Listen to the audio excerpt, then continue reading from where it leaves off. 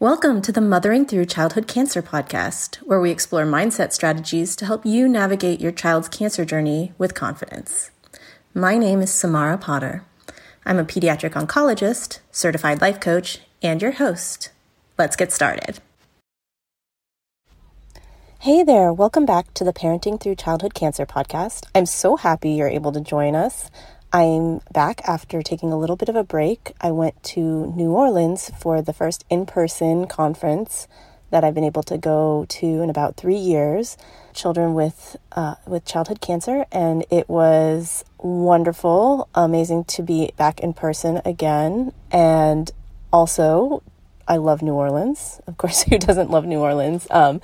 But I love the culture. I love the art, the food. So I had just an amazing time, and so I took a little bit of time off for that, but I am back this week, and I'd like to tackle a really important concern that I get from parents when patients and kids are first diagnosed with cancer, which is how to talk to your child about their diagnosis. And I'm going to talk in this podcast a little bit about talking to your child about their new diagnosis, but there are some principles that I think can be adapted to talking to siblings or talking about other big topics. So, any sort of big unexpected topic with your kids, like a surgery that's coming up, or if you recognize that a transplant is needed, a lot of these same principles apply. And one of the things I want to mention is that as a little caveat, is that I'm aware that there are often cultural nuances to discussing illness. So, for example, in some cultures, all of the medical care and knowledge about a patient's illness are addressed by family members and rather than the patient themselves. So the patient doesn't have a really active role in choosing their own care. And I'm not here to make any judgments about anybody's cultural practices. I just wanted to mention this and to say that I'm not going to address these sorts of scenarios today, but if you do find yourself in one of these scenarios where you think that there is a pretty big cultural gap between your family and the expectations and what the providers, your medical team, and caregivers' expectations are, I think it's always really, really important and key to communicate early and often about these issues so that everybody can be on the same page. Okay, so let's get started.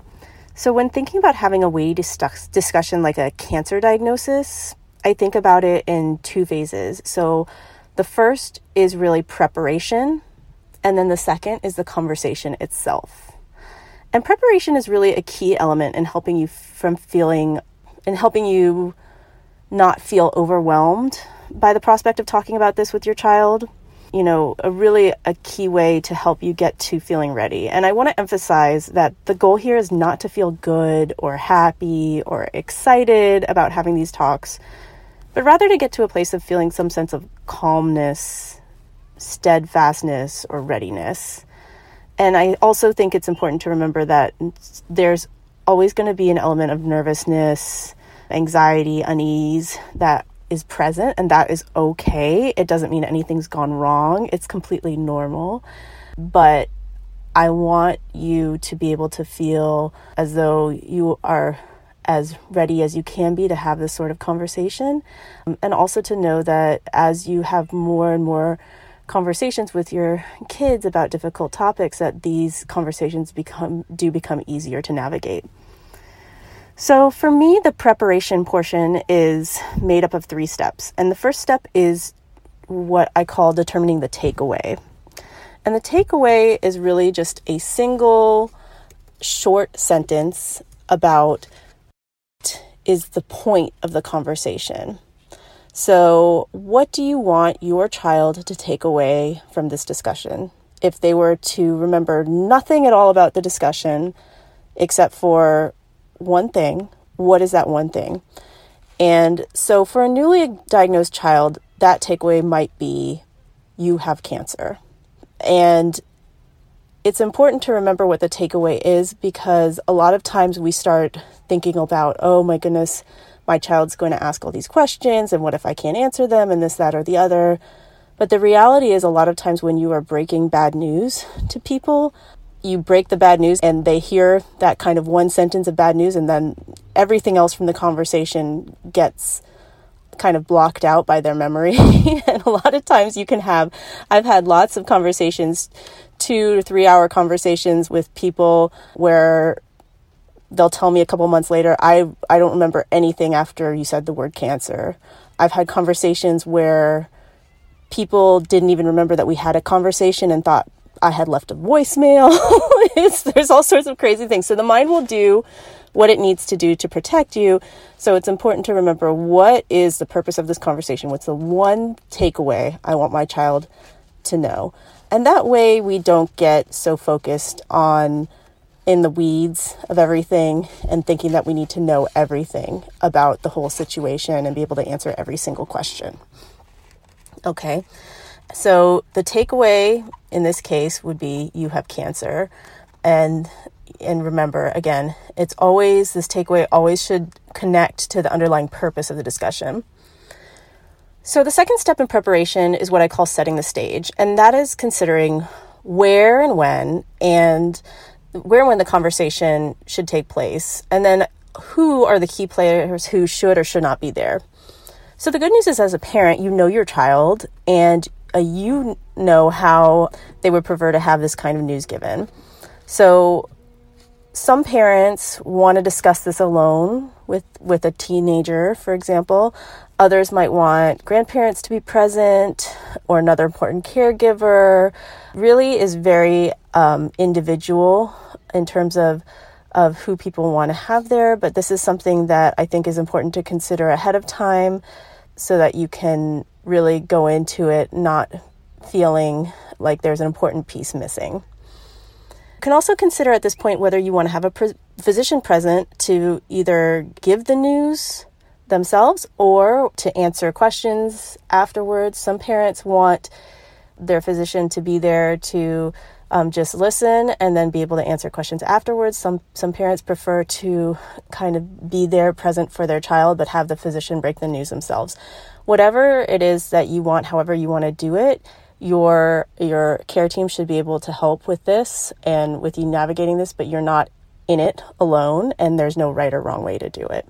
And another person I think it's important to consider about having is child life. So, for example, if your child is on the younger side, or if you are discussing something where it might need, props might be helpful, age-appropriate dolls or props that might be able to show what you're trying to explain. Having those providers there with you can always be helpful. So, in terms of setting, I like to pick times when the child we know will be awake, and also a calm environment where we can minimize disruptions. So, you don't want to do it, right before bedtime, for example, when the child's sleepy, not paying attention. You don't want to do it right after they wake up from sedation, where they might be confused or in pain. Okay. And of course, there's always different situations where you have to break news at inopportune times because of one reason or another. But if you get to choose, having it be in a calm environment where everyone can focus, where everyone can hear each other, and your child is awake and alert and able to participate is ideal.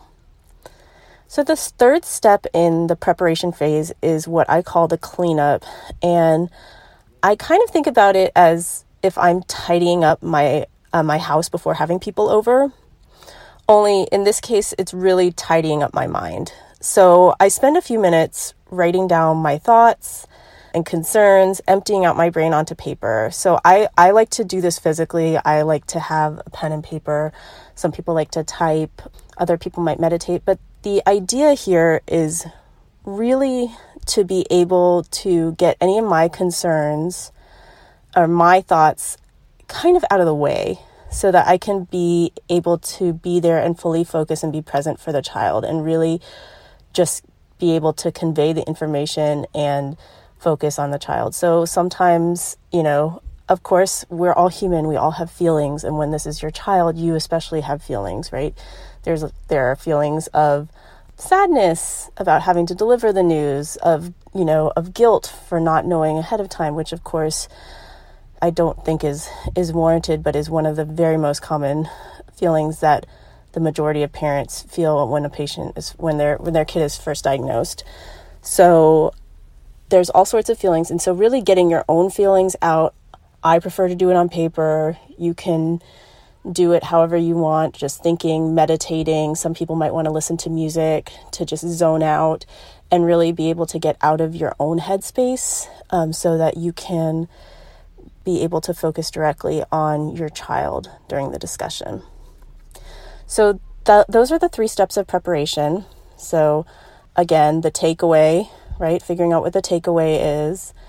And then the second step, setting the stage, figuring out who you want to have in the conversation and where and when you want it to take place. And then the third part being kind of the cleanup and tidying up your mind before you have the conversation. So now I'm going to get into a little bit about the elements of the conversation itself. And so I find personally that the best way to open up the conversation is by asking the child what they already know or understand. So this is something you want to do in an open-ended way, not something where you want to ask a question that's going to get you kind of a yes or no answer, but something that will get whoever it is to open up and talk a little bit and really get you to be able to understand a little bit about what they know about the situation that you're addressing. So for a teenager, I might start by saying, can you tell me what you know about why you're here in the hospital? Or with a younger child, I could ask, do you know where you are? And assuming we're in the hospital or the doctor's office, and then saying, okay, do you know why you're at the doctor? I hear you haven't been feeling well. Can you tell me about it? And so that you're able to get the patient, the child, to open up and really talk to you about what it is that they already know and understand. And this allows you to ensure that you're explaining things in a way that they will understand as well. So once your child has told you what they know, my next step is to do something which is known as firing a warning shot, which is just a way of saying that I let them know that I'm going to deliver bad news. Okay, that there's something is coming that, that is not something that they're necessarily going to feel positively about. And so I might say something like, we have some answers about why you're feeling sick, and I wish I had better news. And then I would follow up with the bad news itself. And the most important part about this delivery is to say it simply and compassionately. So I might say, unfortunately, your test results came back and you have bone cancer. So if it's a young child who isn't familiar with cancer, I might say, unfortunately, we can tell your body is very sick, and that sickness is called cancer. And the important part after you deliver this news is to stop and do something which we in the coaching world called holding space. So holding space is what you call kind of sitting quietly and allowing the child to react in whatever the way they choose. So by holding space, I allow the child to direct the conversation in any way they need. And it really runs the gamut. So some kids will cry, some kids will be angry, some appear not to react at all, even though they logically understand exactly and can repeat back to you exactly what you said. The important part about holding space is really to decenter yourself and really put the focus on the child, on sitting with them and just being there present in the moment with them as they process their feelings in whatever way works best for them.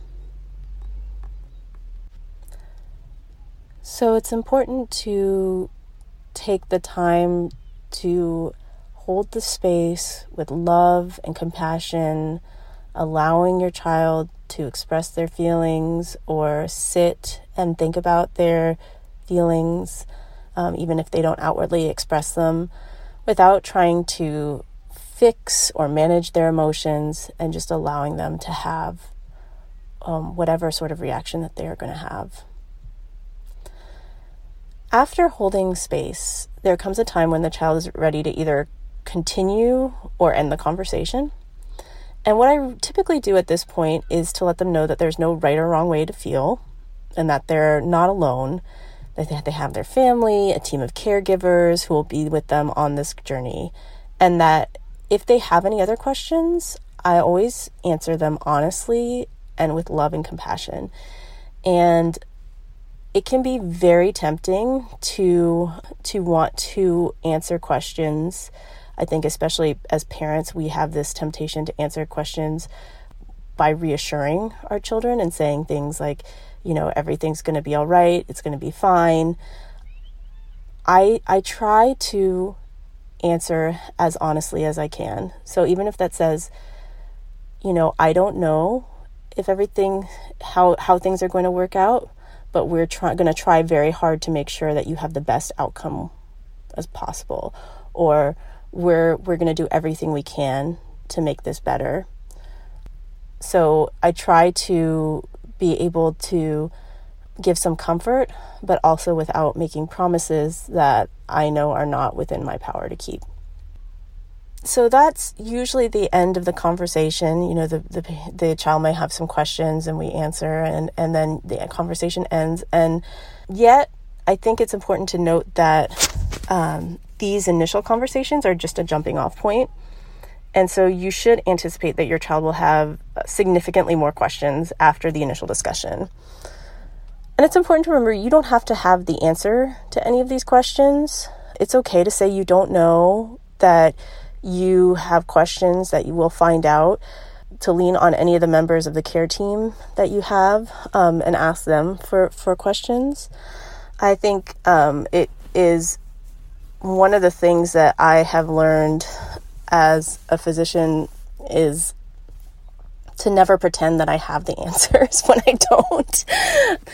It's kind of funny because I remember growing up thinking that my parents had the answers to everything, and I don't ever remember my parents ever telling me that they didn't know. And I think that was a little bit based on how parenting was back in that generation, and just the idea of parents are supposed to have the answers. And I actually think it's nice to be able to show your kids that it's okay not to have all the answers and not to know what's going on, and that that's part of life, and it's not necessarily a problem. Okay. So with that, I want to just offer a couple of pieces of advice and reassurance, which is, first of all, that you are in a great situation in terms of talking to your child because you know your child best. And unlike those of us physicians who walk into these conversations with kids and we are as prepared as we can be, but of course we don't know each individual child, you really know your child. And so you're in a really good position to be able to provide them with comfort and reassurance and guidance through this process. I think the other thing to remember is that, whatever reaction they have, whether it's really being very upset or whether they seem to not be reacting and you worry that they're not expressing their feelings, or whether they're very angry, none of these reactions are something to fix or to change. And of course, if you're ever having any difficulty managing these, then this is a great place to ask your physician and your medical team for help. So it's important to remember that you and your child are not alone in this. There are many, many resources and many places to connect with parents of kids with cancer, and it's always something that you can ask. You can ask your social worker for help with resources and finding ways to do this if it's not something that you can think about right at the moment. So with that, I want to make sure that I thank you all for listening. If you found this podcast helpful, please leave me a review. If you have any ideas for future podcast topics, I'd love to hear them. You can reach me on Instagram at kidscancercoach or via email at samarapottercoaching@gmail.com. Bye. Take care.